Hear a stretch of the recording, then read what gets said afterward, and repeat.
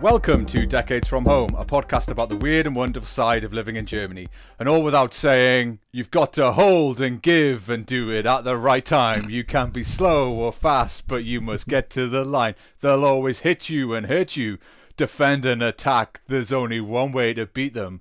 Get round the back, catch me if you can, 'cause I'm an England man. And what you're looking at is the master plan. We ain't no hooligans, this ain't a football song. 3 lions on my chest, you know we can't go wrong. I'm Nick Houghton of 40%German.com and I'm joined by my co-host Simon Maddox. How are you, Simon? Alright, Barnes in the house. Oh yeah. Spitting Bars by John Barnes. That's lovely stuff. I mean, obviously, it's the start of Euro, I guess it's Euro 2021 now. It's not Euro 2020. Yeah. It's the Saturday after the first game where Italy beat Turkey 3-0. I've got football fever. I really do. I'm about one step away from buying all the Panini stickers online, wall charts and everything. I was a bit disappointed that the first goal of the tournament was an own goal. Yeah. That is a bummer. Wasn't what anyone hoped for, really. Although it was scored by a man who plays in the Premier League. So shout out Soyuncu. Well done on that. Did you see the opening ceremony? No. I just I tuned in time for the national anthems and then realised it's been years since I've seen footballers sing a national anthem. I enjoy watching the game. It's nice to have football again now the Premier League is over and fantasy football's wrapped up and all that kind of stuff. So yeah, looking forward to the first England game. Hopefully we can do all right. But yeah, anything's possible. Yeah. I think that's it. I think it's the possibility. Obviously, as England fans, we've seen some of the worst performances in the last 10 years of an England team. This year, I can legitimately support Germany without feeling like I'm a bit of a hanger-on now that I've got citizenship, so I can feel like, yeah, I really am involved, you know. Well, I mean, also, the German team are also based in Bavaria for this tournament. Their home base, which I think is what they're calling it in English, is in Herzogenaurach. So, yeah, 30 minutes from me, a little bit further from Nick, but we're definitely in their neck of the woods. Yeah. Represent. But I mean, I'd say I've got my Belgium shirts. I got one Belgium shirt and 2 Belgium zip-ups. So I'll be very happy if they can get to the end of the tournament as well. So I'm hedging my bets with England, Germany and Belgium. Hopefully one of those 3 cannot break my heart. Only 3 of the strongest teams there. I haven't gone for France or Italy, so I at least hate the colour blue. What is disappointing and what usually happens, I don't see it much in Germany, but it's a big thing in Britain, a football pool, or you have some kind of draw a team out the hat and that's your team for the tournament and everyone pays a bit of money and you win some money. We haven't got one of those this year. Obviously it's more difficult to do that. I mean, weirdly our friendship group did it for the Eurovision Song Contest but not the Euro footballs. It's always nice when it's suddenly become very summery. It's really hot, at least in Augsburg it's really hot today. You got football starting. I'm going to try and find bar to watch it in tomorrow. I don't know if there's doing public viewings, but I know a couple of places that have beer gardens where you can watch on a big screen or something like that. So you're going to get your daughter to paint your face and then stomp through the streets of Augsburg. Nah, I've never done that. When I came in for the 2008 European Championships and I was in Germany and everyone had those little like stick Germany flags where it was like the tricolour Germany flag and you just sort of scraped it across your face and you had the German colours, but you can't really get one of those for St. George's flag. So plus do you want to be a 40-year-old bloke with like St. George's flag painted on your face? No, not at all. Like, I find just the St. George flag, well, I mean, we've spoken about the flag before and how we feel about it. Yeah. I wouldn't be comfortable having it in my window here. I'd feel more comfortable flying a German flag to not upset the locals. I mean, I'd happily fly it from the window or something like that. But, like, I wouldn't go out and buy one for the specific purposes of doing it. But okay, so for the World Cup, as long as we qualify, I'm definitely buying you a set of those flags for your car, and you can zip along the autobahn with your St. George flag. Yeah, I mean, it would be a good test to see how open German society is to an England fan. I imagine they're pretty open. It's pretty good. But have you got a wall chart? Have you got like Panini stickers? Have you gone a bit football crazy? No, I've never really been that kind of person. I mean, to be honest, I didn't really care about football when I was young. I was always more of a rugby lad, and it wasn't until I went to uni when I met my flatmates who had been assigned to me. 3 of them were season ticket holders at Premier League clubs, so I was like, okay, if I'm going to have friends, I need to get into football. And that was really the point where I started following it at all with any sort of religious element. And now I am a diehard football fan who doesn't watch rugby at all. So I guess the tide has turned for me. But no, I've got a screenshot on my phone of the schedule. That's about as dedicated as I've been. I certainly, when I lived in Scotland, I was much more of a fervent football supporter, both for Newcastle and for England. When I first moved here, I remember plenty of times sitting in pubs and like screaming at televisions while bemused Germans stared at us. But I think over time now I'm less. I guess I'll find out. I'll find out on Sunday if I'm still as loud, because I'm one of those shouty football fans who's like shouting at the television, and it's not, and like a total embarrassment, kicking furniture and stuff like that. But yeah, I remember distinctly when Jonas Gutierrez scored for Newcastle to make sure that they avoided relegation. I jumped up and jumped on one of our mutual friends' feet, and I just came down and I landed on his foot, and I was like, shit, and he's like, it's okay, I understand. I feel no pain. I feel nothing. I think, it's always been a bit challenging. Obviously we met each other at an English pub. Yeah, it was during the 2012 European Championships. It was. That's where it all began. And now we have a podcast together. Look at us now. In spite of it being an English pub, it was basically the two of us. And then there was just a load of Irish and Scottish lads who were just really not happy the fact that we were supporting England in an English pub. There were lots of Irish pubs in the city of Nuremberg, but they were all full. So yeah, we ended up being like foreigners on our own land. And I'm not particularly great at that kind of confrontation because I sound so painfully English. Whereas you have your Geordie accent, which they all kind of accept as being as close as possible to Scottish or Irish as an Englishman can get, and you lived in Scotland, so you have double kudos and they like you, whereas me, they're just like, fuck that guy. I'm totally used to it. Totally used to, like, maybe that is that they like us, but I think more than anything, after living in Scotland for as long as I did and going through as many football tournaments as I did watching England, you experience that rivalry like right in your face. And so for me, like, what we experience is quite minor. I've been upset before by what people have said, but that's usually because it's people I like saying stuff that I would expect who don't know me to say, or like some kind of abrasive fan of another home nation to say, but not my mates. But yeah, most of the time people are cool. Yeah, this is the problem. It does bring out that tribal element. Of course, yeah. Our group is full of people from all over the home nations, and we always get on really, really well, but it's only football matches where suddenly we're a bunch of pricks. Actually, I don't think we ever instigated. If we do, then I'd apologise, but I don't think we ever instigate. I think it's just the fact that we are England fans and the reputation of England fans is so poor. It sort of just gravitates towards us, but I'm rooting for Scotland, except obviously when they play England, and I'm rooting for Wales as well. It's one of the things that was always instilled in me, was like, you support the home nations. Yeah, I absolutely forgot to mention Wales at the start. I'm absolutely supporting them as well. It's all right. Boris Johnson did the same thing. Did you not see Boris Johnson had said that he wished Scotland and England and everyone else well in the tournament, and it was like, by everyone else, do you mean Wales? It's like, why did he even bother pretending he knows what happens in the real world? The man's got jet lag from flying to Cornwall. Yeah, what a fucking dick. I really enjoyed watching Wales romp to the semi-finals in the last European Championships, and Scotland's first major championship since 1998. Coincidentally, that's the year I moved to Scotland. I remember distinctly the last tournament they were in, which they didn't set on fire, so I'm hoping Scotland do well against the Czech Republic and Croatia and lose decisively against England. Here at Decades from Home, we try and share the burden of the creation of this podcast. So my part is running the Twitter and putting together the notes for the podcast.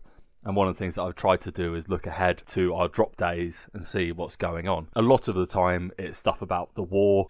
And so, yeah, I leave that. We're not going to talk about that on the podcast. There's enough people talking about that, I think, on exactly. Twitter, so yeah, maybe if the reunification of Germany, we'll definitely mention that when the time comes. But other than that, we're not going to mention that. But yeah, good news for any German out there and any American out there especially is that on the day that we drop, listener, if you're listening on the day we release, it is Dirk Nowitzki's birthday. Arguably the most famous living German in America. The guy from the insurance ads. He is the guy from the insurance ads, but that's not why he's so massively famous in the US. I thought he was just really good at selling insurance. I thought, like, this tall guy, he's blinded at selling insurance. The ideal spokesman. I want someone who really has to protect themselves because they're so massive.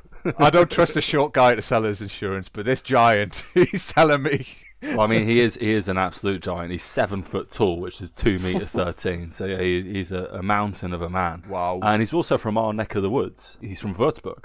Right, where okay. he started his career. So he is a Bavarian boy as well. And yeah, it's his birthday. So yeah, happy birthday, Dirk. I'm sure you're listening. So I thought, whilst we have a brief opportunity to talk about Dirk, one thing I love about Dirk, obviously, if you don't know who Dirk is, he is a basketball player from Germany who moved from DJK Würzburg to the Dallas Mavericks back in 1998. Did he play for them for his entire career? His entire NBA career was with them, and he retired in 2019. He's the most successful European by a mile, and he's one of the most successful players ever in the NBA. Champion in 2011.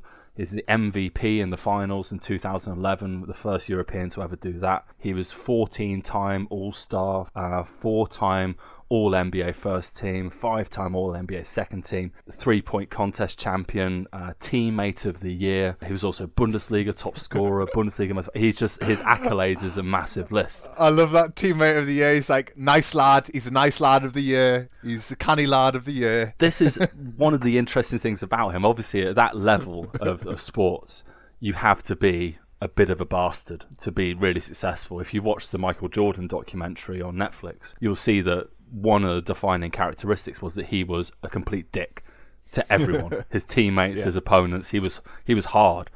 And Dirk is like the polar opposite. He is a sweet-natured, lovely, massive German. And even the owner of the Mavericks, who's Mark Cuban, who's on America's version of Höhlen der Löwen, Dragon's Den for the UK, he's always like espoused how wonderful and sweet Dirk is. One of the things I love about Dirk as well is his nicknames, because obviously Nowitzki and Dirk are not particularly easy, so all the Americans just call him Dirk. And so they gave him some amazing nicknames. First up, Dirk Diggler from Boogie Nights, which is a pretty great nickname. It's too obvious. It's too obvious, though, right? But yeah, that's got to help in the dressing room. They also called him the German Wunderkind. Did they just have a big book of like German stereotypes? Yeah, I mean, I don't know why you have to preface the word Wunderkind with German, because you're literally speaking German when you call him Wunderkind. The Germanator, which is pretty excellent. It's okay. I'll take it. Yeah. The Germanator is great. But the absolute best is the Dunking Deutschman. Okay, yeah. No, see, now that is a far better nickname than all the others. All the others, it feels like they were workshopping. That's like the notes from the meeting, that they were workshopping his nickname. And they're like, whoa, what should we have? Oh, I think we could call him the Wunderkind. Oh, I don't think our demographic know Wunderkind. The German Wunderkind. Ah, yeah, that's a good. And eventually got to the right name. Yeah, happy birthday, Dirk Nowitzki. You massive, lovely man. Oh, I forgot one. Fuck. The 7-foot schnitzel. Okay. I've had a whole list I hadn't seen. Baron von Schlammenstein. And the Berlin Tool. He's not even from Berlin. They don't care.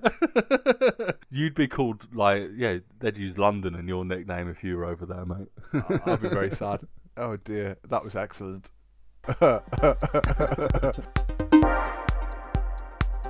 So last week we looked at a small array of things that we still find a little odd here in Germany, even after a decade of living here. Sometimes things just remain odd, no matter how long you're exposed to them.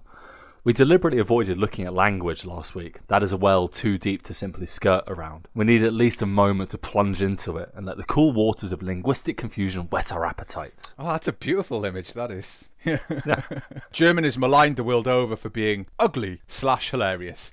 Scream, "Ich liebe dich!" at your significant other to prove that this can, at times, be true. Ugly, yet utterly hilarious. We here at Decades from Home refute these sweeping statements and have, after years of plugging away, fallen in love with the language itself. It is full of astounding words and structures that pull you ever closer into the centre of its web. Countless videos on YouTube highlight the nastiness of German when compared to French, Spanish or English, or whatever language you like, by pitting the relevant words for, let's say, butterfly against one another. Sure, the results are comedic and indeed went viral. Schmetterling is a positively elegant word when compared to the abstract lunacy of butterfly. Yeah, it's that really famous video, isn't it, where it's just French, English and Italian, and then you got a German guy in lederhosen shouting. Exactly, yeah, screaming it. That was how he made it funny, and it was funny. Like I laughed and I watched it in class with students, and a lot of Germans were like, that's not how you say those words. And it's like, yeah, I know, but come on, it's funny. But I'm now at the point, Schmetterling is a nice word, I think. And butterfly is kind of mad.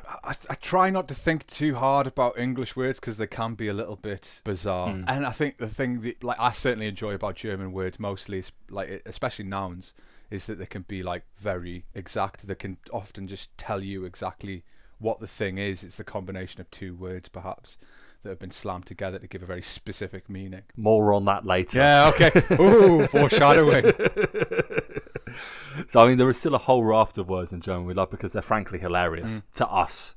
Let's get that caveat out there away. This is just us thinking they're funny. Hilarious, but we think they're funny with love. Yeah. Exactly. This comes from a place of deep affection. Yeah. We're not just hitting it with a stick. Yeah. So for your listening pleasure, let's have a look at some of the funny German words we have met along the way and how they can impact your life as a non-German. So in English, milk is not a source of comedic anything, never mind gold. But here, there are some funny types of milk. Let's start with my personal choice in the dairy aisle, which is Fettarm Milke, which is low fat. Fettarm, low fat. There are reports online that some people have avoided Fettarm milk because they took the name too literally and feared that by drinking that particular type of milk, they would in fact end up with Fettarmen, fat arms, which is pretty incredible. Staying with literal understanding of German types of milk, it's probably best if we just ever so quickly mention dick milk.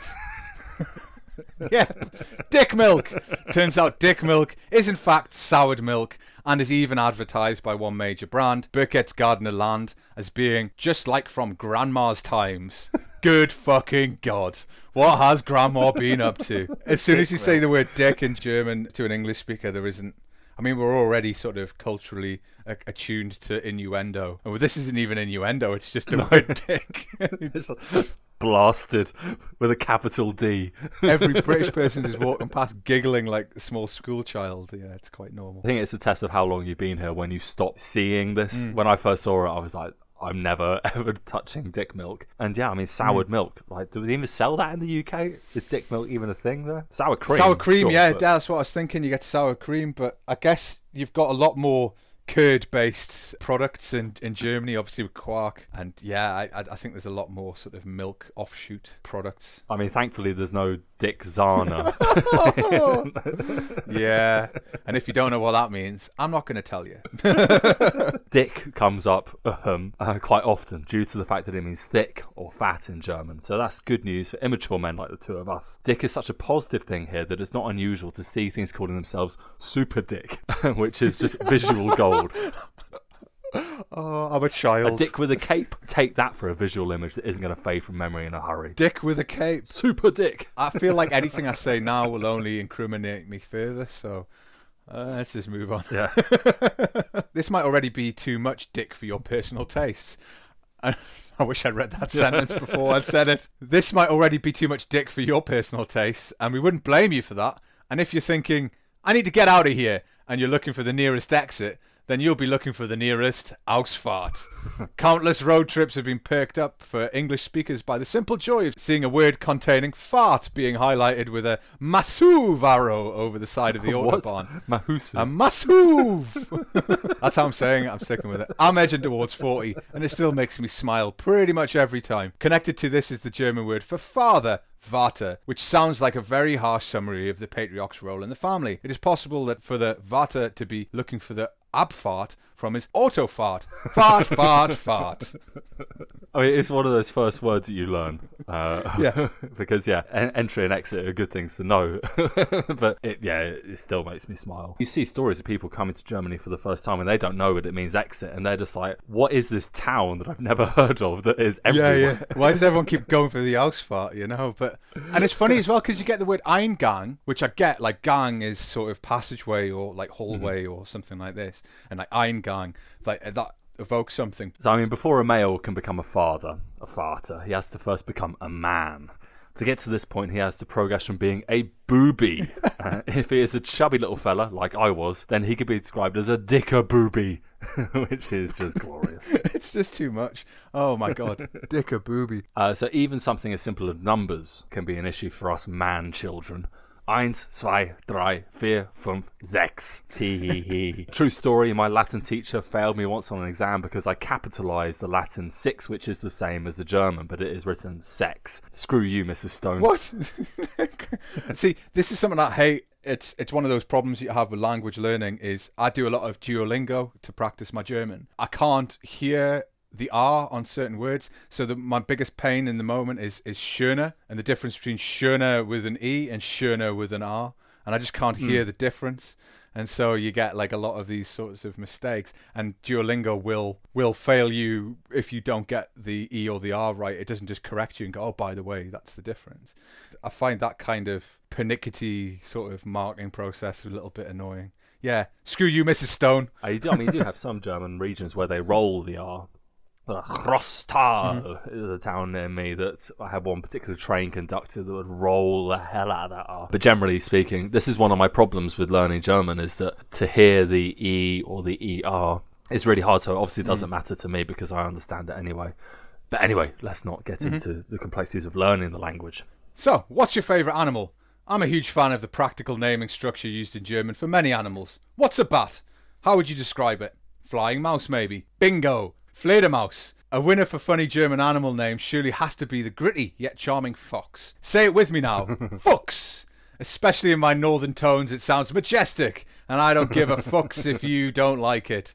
It's also quite a common surname, and there is total delight to be found in meeting someone called Fuchs, as their full name sounds like a searing indictment of their sexual prowess. We give thanks to the Austrian footballer Christian Fuchs, who is still plying his trade at Leicester City. What's the nickname of Leicester City, I hear you ask? The Foxes! Boom! Serendipity. I love it how it works out. It's great, isn't it? I do love this as a surname. Yeah, I think there's some pretty solid surname, but Fuchs, it's fun to say, it's fun to read, it's got everything, and I like foxes, so I mean, what's not to like? I'm assuming our audience feel the same. Who doesn't like a fox? Oh, at this point, if they don't like it, then they can respectfully not say anything. So they can respectfully share it with their friends and tell them about everything else they did like until the point we talked about foxes too much. I mean, a brave new world is unveiling itself from the ashes of the pre-COVID world. We've now come so far that Dunkin' Donuts deliver all over Bavaria. Oddly, it's with DHL, but anyway, in German there are a few words for a donut. Up north, near the capital, they are called Berliner, a la JFK's eternally cited German faux pas. Hans, he called himself a jam donut. How hilarious. Down here, though, where we live, in Bavaria, there are no Berliners. There are Krapfen. I don't want to eat a Krapfen. I do. I'd like to eat a pile of Krapfen, please. A towering mass of steaming Krapfen. But wouldn't you rather eat a Berliner? Nah, I like Krapfen. I like Krapfen because I like, first of all, K in German is fun. It's quite guttural sound, and the pff sound is like, it's not a sound you get in English so much. So being able to say Krapfen, that's enjoyable. And Berliner, it just seems like a lazy naming convention. I think I'm just haunted by the PF. Because the word that I struggled the hardest to learn was the word for obligation. Verpflichtung. Verpflichtung, yeah. Which has a PFL. Yeah, that's really hard. Which isn't a sound we have in English. And the amount of times I'd be like, Verpflichtung, and people just look at me like, I don't know what this Englishman's trying to say. We've just gone through a holiday in Bavaria. I think it's around the country as well. Pfingsten. Yeah. That's the same. And then you've got a word I hate using, and I always get Pflaume. Pflaume? Pflaume. For plum, yeah. And that's a word that I avoid. I just avoid saying it. I don't buy them. Look at them from a distance and go, one day I'll be able to say that word without people laughing in my face. I'll have the Erdbeer, bitte. Diese dunkle Erdbeer. Was? Die dunkle Erdbeer. The große, runde, dunkle Erdbeer. Just like German service staff just going, what the fuck is wrong with this guy? One final one to finish on, and to be fair, this is not actually the fault of German. It's very much a British issue, I fear. Want to go and see some art? Sure you do. You're all kinds of cultured. What's that? What's the German for art? Kunst! I'm sure I'm not alone. Well, my brain at least. But each time I see this word, it is at once rearranged to form the harshest of English swear words. It really causes me a problem, and I'm sure it's a form of willing dyslexia. T and S are instantly switched. I no longer see art. All I see is the reason to smile like a fuxing idiot. A fuchsing idiot. Fuxing idiot, even. There's this shop around the corner from us that's called like Kunstlerladen. or Kunstladen. Every time I see it, I just like go, Kunst! It's a fun word to say. It The amount of times I've seen someone on Instagram who's like come to Germany for the first time, their timeline is filled with museum galleries, Kunsthalle. And I think it is hard for British people to not see a really harsh C-bomb when they see Kunst. There's a particular to the Augsburg region, a name that is even more fun to say than Kunst or Fuchs, which is the name of a very famous family that were a large banking family during the 1500s called the Fuggers. And clearly that is incredibly fun to say, because you'll walk around and there's a big statue in the centre of Augsburg of, I think it's Johann Fugger, patriarch of the family. And I like to turn to my wife and go, fugging hell, that's a fugging excellent statue. And she just goes, you fucking idiot. Or fugging idiot in this case. But yeah, any opportunity to find a word that sounds like a swear word, I'll take it every time. This is our destiny as man-children. I know. And hopefully, I'm pretty confident we're not alone. It's a constant amusement that we managed to live here for 10 years, get married, and still find jobs without somebody spotting that we're clearly imbeciles. Yeah. Yeah.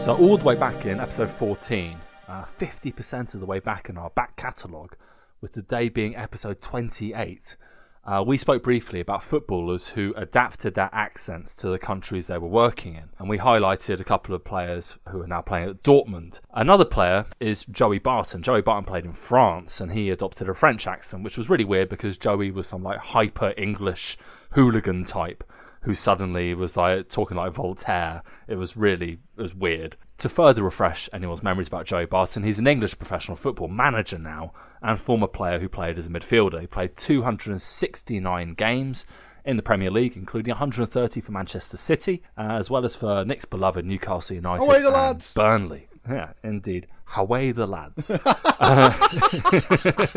is currently the manager. Sorry. Composure. Okay. This is how I get Nick. I just use his language with my tones. That was beautiful. Joey is currently the manager of League One side Bristol Rovers. This brings us to the latest in Joey Barton news, because Joey, who is famous for being a total dick on the pitch, fouling opponents and generally being an unsavoury example of what an Englishman is, these dickish inclinations normally fade with age. We grow. We become wise. Our empathy gland continues to grow. Not Mr. Barton.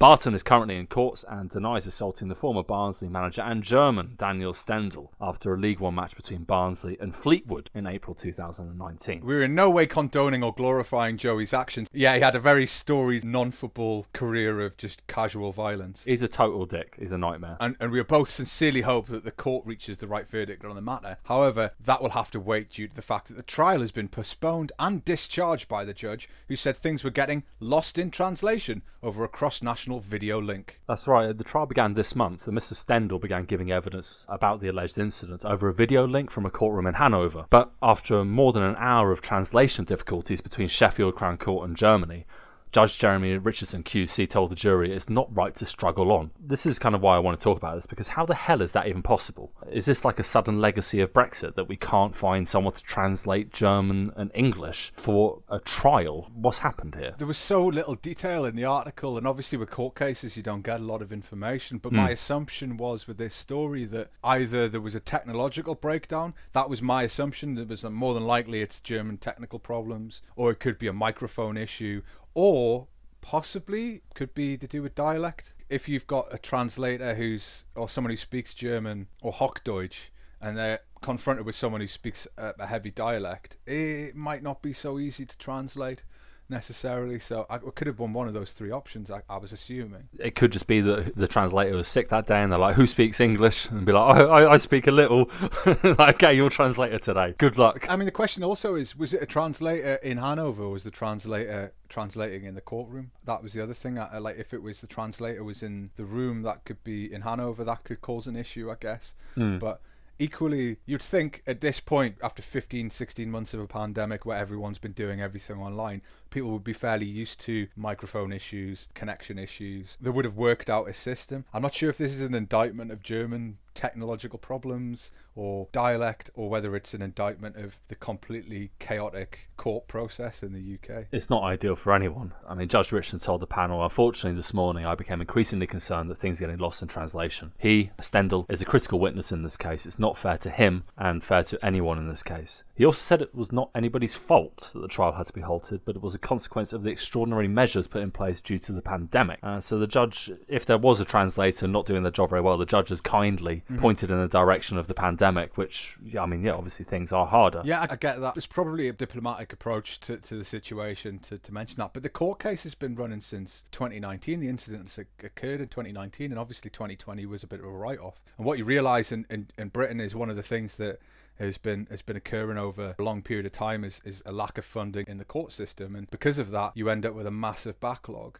So this is just one of many cases that still hasn't been properly processed or been properly concluded, and it doesn't look like it's going to happen anytime soon. I mean, a new trial date will be fixed after requirements have been worked out on how to bring Mr. Stendhal to the UK to bring his evidence, so he's going to have to travel for this now. And the judge pointed out that Nick already said it's been postponed for a year because of COVID, is in fact the oldest case on the Sheffield Crown Court's books. So this is this is now historic in its own right, I guess. He said that counsel in the trial would look at the legal situation to see if an exception to current travel bans could be made in the, quote, service of justice, which is quite nice. But it's an utterly shit reason to be allowed to go to the UK to give evidence against Joey Barton, who will probably take the opportunity to throw a cigarette at you or something. Yeah, yes, just chuck a chair at you as you're walking past. But one of the other things, and this is something that I see almost on a weekly basis, is for German speakers communicating with British speakers, it's one of the hardest things, because British English isn't, I mean, everyone seems very concerned with American English or British English, but British English can be a real labyrinth, you know. It's very non-specific, it's very indirect,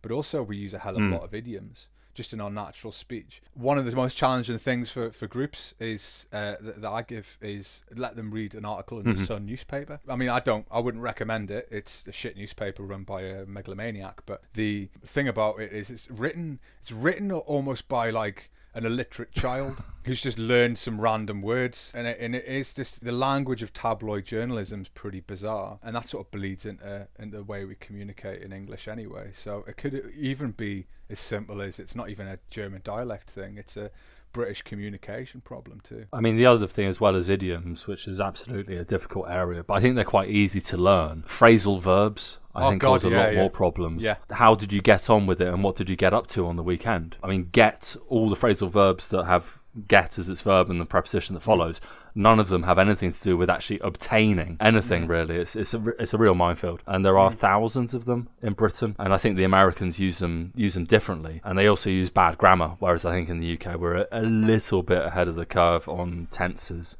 in comparison. I mean, you'd hope so. Yeah, you would hope so. You'd hope so. But I mean, he were waiting for me. You do hear that quite often. I mean, it's not just that kind of inbuilt mistakes you find. There's like a whole raft of particular language for different areas, different usages, different ways of communicating. A lot of new words as well. And they enter the dictionary like super quick. You know, we had recently, this is as close as we'll ever get to discussing the topic of Meghan Markle and Prince Harry.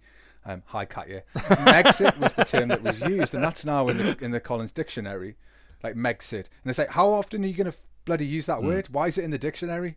And so, well, so many people are using it at the moment. Yeah, like now, but in 25 years, no one's going to give a shit. I'm surprised they give a shit now. Yeah. Anyway, that's enough coverage. Yeah, but like the idea, but the idea that there's a lot of new words and it can become very confusing if you're not keeping track. I mean, even the space of like 20 miles can make a difference in the vocabulary being used by people on the street, and every generation has its own version of it. I mean, when you hear like language today in the UK, words like peng, yeah, that's fine, go for it. I have no idea what the fuck you're saying, but that's very much the point of it, and I'm not going to stand in the way of those kinds of street language. I quite there's like a sequence in the film, the Gentleman, I think it's called, with Matthew McConaughey and Charlie Hunnam, And Charlie Hunnam is he's a Geordie as well. And there's a sequence where he's talking to a load of like gangster guys in some housing estate in London. And what's the phrase? He goes, "You all be like big tough roadmen." And then like you realise, it's like slang for someone who operates in the street, drug dealers and sort of. I think roadman comes originally from Jamaica. The Jamaican English is its own entity, very much so. And you do have certain words that enter, like rude boy. Rude boy was very, very standard. But yeah, I mean, phrases like Wagwan Radi, you probably don't hear that much these days.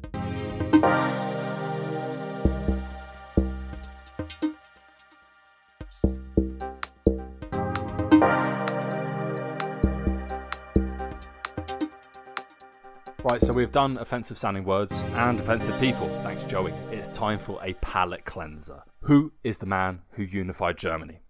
Who is the hero of the California coastline? Who is the crime-fighting, car-chatting, crim-kicking badass of all badasses? That's right, it's the motherfucking Hoff, yo. Don't hassle the Hoff. The king of Germany, officially. A day with the Hoff is better than a day without them. This is a universal truth that even the German government has accepted. After many years of refuting the Hoff's claim that it is he who brought East and West Germany back together, the goal! Backing down from their position that it was diplomacy and thousands of hours of hard work that united Germany, they are working their way back into his good graces. And who can blame them? All we all really want is for the Hoff to acknowledge us. So, how do you make up for such an insult on his good name? Fruit basket? Voucher for Karstadt? A free BMW? None of these would suffice. That's right. There is only one option, and that's to hit him straight where he feels the most, his ego. But lockdown is slowly lifting. We can't fly him over. There are no cities to reunite. What the bloody hell can we do? Oh, I know. We can make him the face of the vaccine campaign for Germany. What a better fit for an out-of-work TV star. Can he speak German? Barely. Can he be trained to say the script correctly? Apparently not. Can he bring the charisma? You bloody bet he can. What I'm looking for is to get life back to normal is the freedom to get vaccinated and to go around the world. What I'm looking for. What an opening. Of course he's still looking for something. What is he looking for? Freedom. Jackpot. The most important experience of the pandemic for me is death. It causes death. Get vaccinated. The advice I can give to everyone in America and to the world and to Germany is get vaccinated. You can too. Hoff off. The most important experience, deep sigh breath. Because, it's been hard for me, is death. What? Has the German government somehow unveiled the technology to bring dead celebrities who we don't know are dead back from the dead? How much does this advert cost? It causes death. Ooh, crisis averted. The Hoff lives. The Hoff lives. I can't work out if it's intentionally meant to look bad. You see this a lot with Deutschland Radio Funk. You see it with like TV. There's like an almost DIY element to this stuff. Like if you listen to Deutschland Radio Funk long enough, you'll definitely hear some dead air. I've heard plenty of times where they're doing the news report and they haven't turned the mic off of the person who was doing an interview beforehand, so you can still hear them talking in the background, or they haven't hung up on the call to a politician and you can hear the politician going, that's all good, that's sehr good, danke. And it feels almost like homemade radio or homemade media. And it's the same with that. You can hear the guy saying action at the start and you're like, it has to be self-aware, but at the same time, having lived in Germany long enough, I can't work out if it's just badly made. It feels like they've got a correspondent in California who's like, you need to go and see the Hoff, and like him saying action at the start. Like there is definitely a German man filming this. This is definitely supported by the Bundeskanzlei. Yeah, we've sent a diplomat. They've sent the US diplomat to come and interview the Hoff. It's the only one he'll listen to, the only one he'll talk to. I tweeted out that video as soon as I saw it. I was like, this is the kind of content that my followers will want to see. But the thing that got us was the fact that a lot of people were asking, is Germany still infatuated with David Hasselhoff? Because that's always the belief is that David Hasselhoff is in some way still a going concern in Germany. Really, he's not.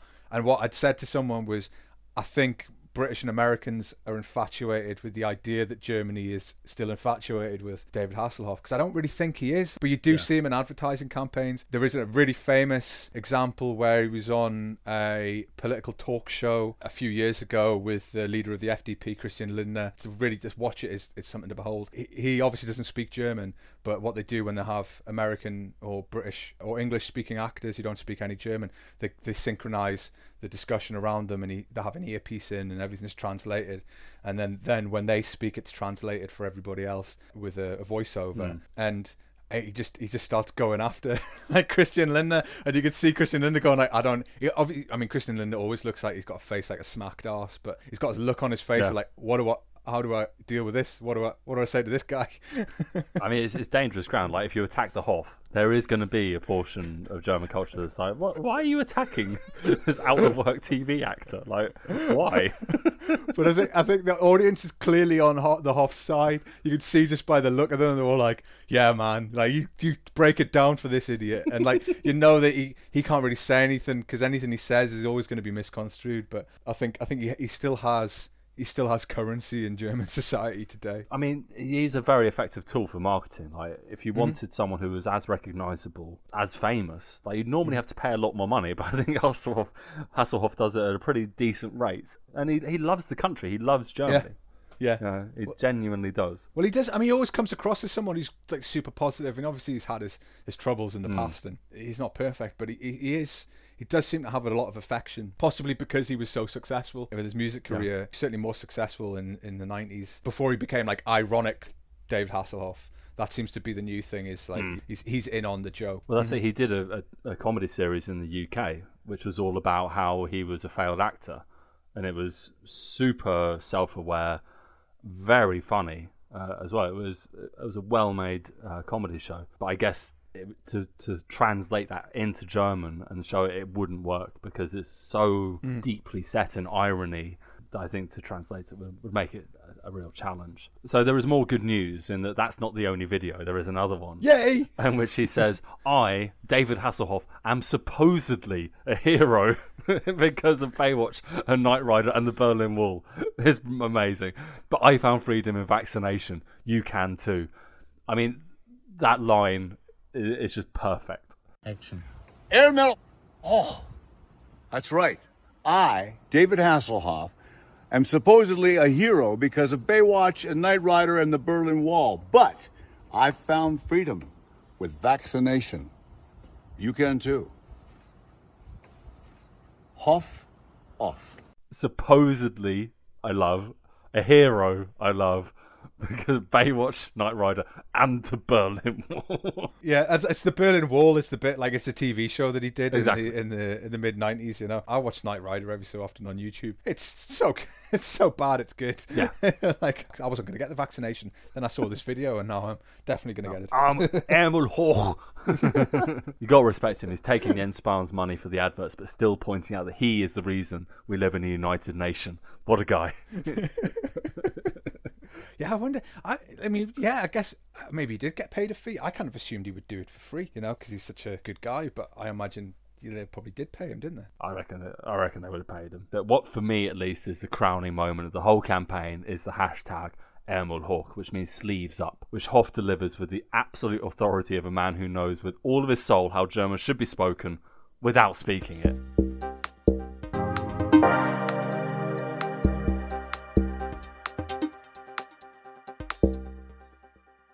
Finally, this week, we are back on the subject of music. We mentioned blasmusik last week, often called Umpa in English. Now, if I were to ask you what your favourite blasmusik instrument was, what would you say? Trumpet? Horn? Bassoon? How's about the glory that is the Alp horn? You into it? Kind of. My entire connection to Alphorn is like the Ricola campaign.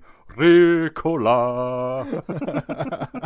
It's not an instrument you see kicking about the streets like buskers using it. I don't think I've ever seen anyone playing an Alp horn, although I did watch a few videos recently, one of which was someone playing on a makeshift stage on the top of the Alps with an Alp horn, and it sounded amazing. It sounded really good in that sort of environment, but whether it would sound the same in like a concert hall or on the mean streets of Augsburg, I'm not entirely sure. So what has been stuck in Ricola adverts or stereotypes of those who live in the Alps turns out to be on the cutting edge of new bloody music. Madness. Meet Elania Berkey. She apparently disturbs traditionalists with her new Alphorn style. Quote, she manages to not only belt out some of those Alpine classics that we all love, to also play jazz and blues.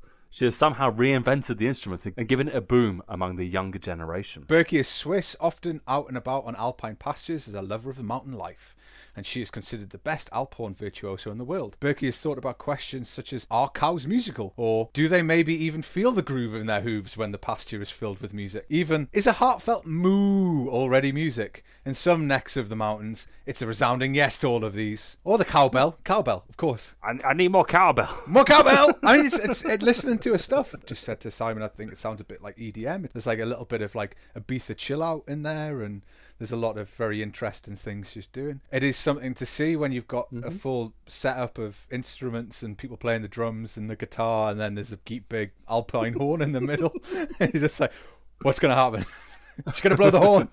So the problem that she faces is that the Alphorn is a Swiss national sanctuary, like the Matterhorn, Rudelwiese and William Tell. Music associations have maintained their association statutes for centuries, documents wherein it is meticulously listed which tones and which folk tunes an Alphorn player is even allowed to play. These documents do not include women who wear shorts when playing the Alphorn, women who play weird notes on the Alphorn, women who prefer to play at world music festivals and at yodeling festivals. Berkey is smashing the Alphorn paradigm, the first female Alphorn player to jam with jazz musicians, and founded what she calls funky Swiss Alphorn, a genre full of juxtaposition. It's like when someone uses the word trendy when they use the word funky, isn't it? It's like, meh, funky, you're really trying too hard. What always makes me laugh is the stereotype of Germany is that there's like, it's humorless, or that it's very rigid, society's quite rigid, and there's a truth in all of those things.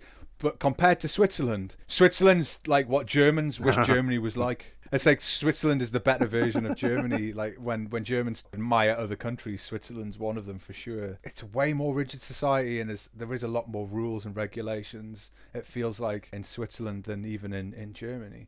And it's no surprise there's all these regulations about, or prefabricated rules about. I mean, imagine having rules about which notes you can play. Understandably, in the Alps, in the winter, there's probably a note you play that causes an avalanche. I appreciate that, so I understand there might be a requirement for that. But ultimately, I imagine there's a lot of people tearing their hair out going, this woman isn't following the rules. If you become a member of an Alphorn club, you get a little book in which the rules are listed. Okay, certain notes are forbidden, you have to wear a traditional costume, and be able to play the whole repertoire of folk tunes. Eliana Berkey did not adhere to these rules at the Federal Yodeling Festival in Interlaken, which is considered the World Yodeling and Alphorn Championships. She played blues and was disqualified. Surprisingly. You always have to risk something, she said. You can see the tracked-in-clad faces of the judges losing their minds when she rocked up in shorts and boots to blare out some blues. Like, imagine disqualifying someone for, like, playing the blues. Oh. I mean, this is the Federal Yodeling Festival. This is not some Mickey Mouse regional tournament. This is the federally supported Yodeling Festival. Of course. Like, God forbid. I get a feeling she's a smart operator. That's all intended. She knew she would get disqualified. She knew it would kick up a fuss. She knows how she looks. Like, obviously not dressed similarly to all these other contestants. I think she understands what she's doing more than perhaps the judges would like to admit. Absolutely. Smashing these rules is one of the best ways to get noticed, especially on an international stage. Sure, the die-hard Alphorn fans, however small their number might be up in arms about this woman in shorts doing this, but I mean, they'll be dead in a couple of decades at the most, so she's the new formula. I mean, Germany can't say anything about misogyny. There's a lot of that going around. If you look at just in society, you experience a lot, you see it a lot, and structurally and socially. I mean, do you know when women were allowed to vote in Switzerland? I was late. It was really, really late. The Swiss were, not very progressive. Do you want to take a guess that when women in Switzerland gained the right to vote? 62, is it? No, later. Later. Yeah. 74? Close, 71. Oh my God, Switzerland. That's bad. A previous referendum on women's suffrage was held on the 1st of February 1959 and was rejected by the majority, 67% of Switzerland's men. 67% of voting men. Yeah, in because the women weren't 1959. allowed to vote. And it's just like, I mean, it says a lot. And it doesn't surprise me that there's probably an element of that running. And maybe I'm doing Switzerland a disservice. I suspect I'm probably not. But yeah, there is that to contend with. I think that it's a woman playing a traditional instrument. I imagine the majority of the judges in the performance were probably blokes as well. Yeah, and so you end up with this situation where, yeah, she's not going to be their cup of tea for sure. I imagine the High Council of the Alphorn Society all have good moustaches. I imagine there's a lot of strong facial hair on that I like board. the idea that they're called the High Council. Like, if they're not, they missed the fucking like the trick. fucking wizards.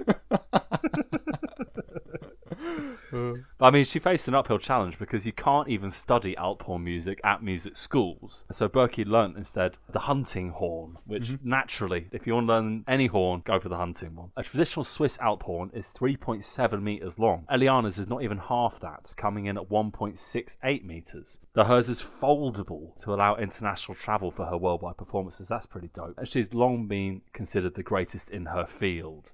Get it? In her field. It's getting worse. As a teenager, she founded her first band, in which she rapped in Schweizerdeutsch and played poppy Alphorn melodies, which I haven't heard that yet. I need to find this, because Schweizerdeutsch is already pretty funny. Rapping it on Alphorn sounds amazing. She also comes from a pretty unusual family. Her siblings are a professional mountain climber, a break dancer, and a goat cheese maker. So Christmas at their house must be wild. I want to get an invite now. The other thing I noticed with one of her performances is she seemed to have an attachment. I'm not sure if it's built in or if it's an attachment she has for the Alphorn that is the finger and mouthpiece mechanism of a trumpet. So she can play notes with the Alphorn. But yeah, so she's got this like sort of a trumpet attachment, which again I imagine would cause a lot of consternation among the High Council of Alphorn wizards or whatever they are. But yeah, she's on the cutting edge. She's taking on a new direction, yeah. An Alphorn sounds piercing, warm and natural. However, it has no finger holes, valves or other possibilities to play notes with nuances. Normally you can only play a maximum of 17 tones of the natural tone series over 4 octaves. For the practical purposes that the Alphorn was originally supposed to fulfill, that was completely sufficient. Indeed, the instrument was not only used to attract cows, but also generally for signals that could be heard from far away.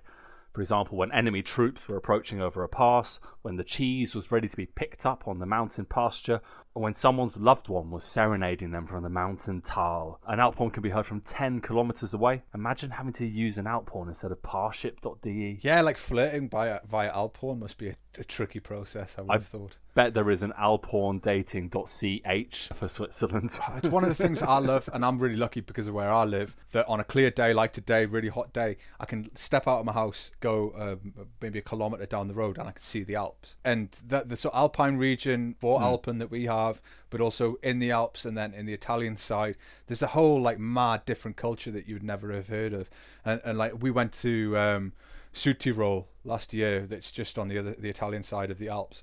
What was really interesting was to find out like how villages operated. So you'd have like the village would basically migrate in the summer up the mountain because it's cooler. The men would commute up and down the mountain to see their families when they weren't working. We got to the top of the mountain and you had a school and you had obviously restaurants and stuff like that, but you had effectively a second village that had constructed on the top of the mountain.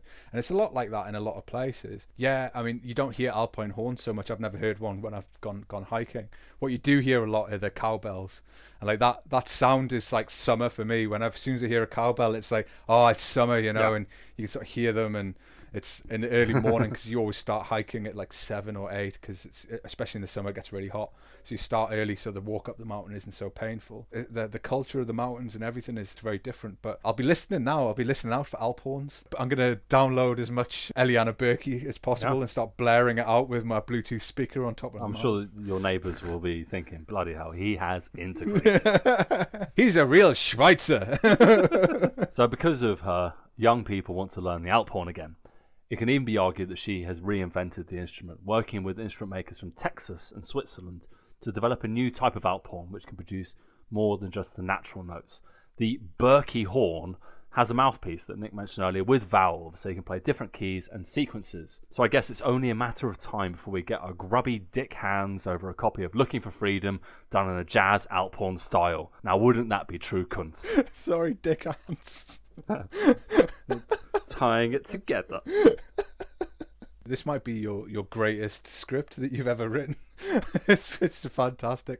Isn't it interesting that the sort of, some people are buying into it, some people are sort of supporting it, and it's interesting as well that you have the instrument maker is American. Americans obviously being the country of the breaking of orthodoxies, I guess, or at least European orthodoxies, probably not their own. You could see her creating a sort of movement of people. That's kind of what happens, isn't it, when you've got somebody like that's new and exciting and interested doing something different. But perhaps she'll find more success outside of Switzerland. She could be like those Peruvian panpipe players that you always see, like panpipe moods, maybe it'll be alpine horn moods that were sold on the QVC or one of these shopping channels.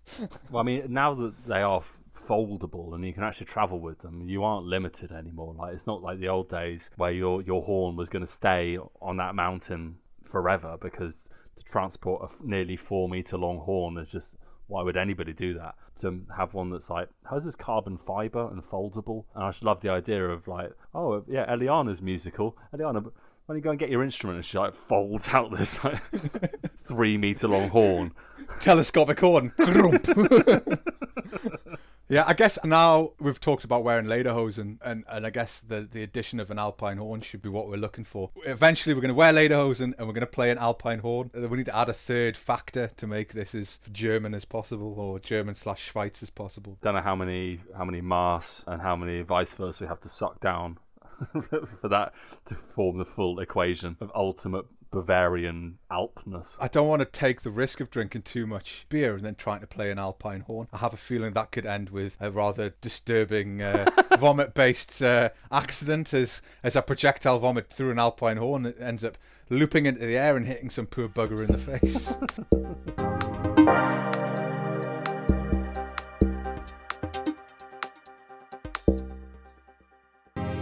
Hallo zusammen.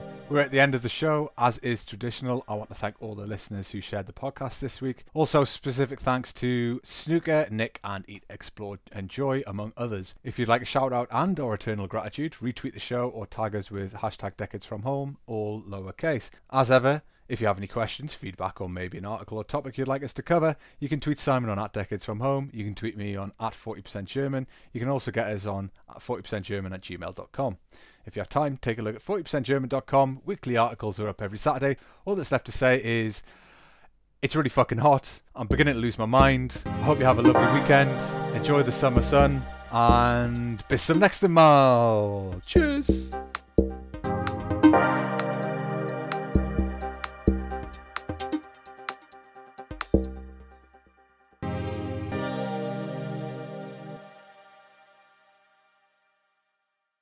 Hi there, I'm here for my vaccination appointment. Air medal. Oh, Holy shit, David Hasselhoff, what are you doing here? the freedom to get vaccinated. Seems legit. So, should we wait for the doctor? Air medal. Oh, Wait, Mr. Hasselhoff, I don't think you're qualified to be dishing out vaccines. How come you're holding that needle? because of Baywatch and Knight Rider and the Berlin Wall. That's great, mate, but I don't think that qualifies you to be injecting folk with... Ow! I found freedom with vaccination. Huh, fair enough. Wasn't as bad as I thought. Nice one, Dave. Huff off.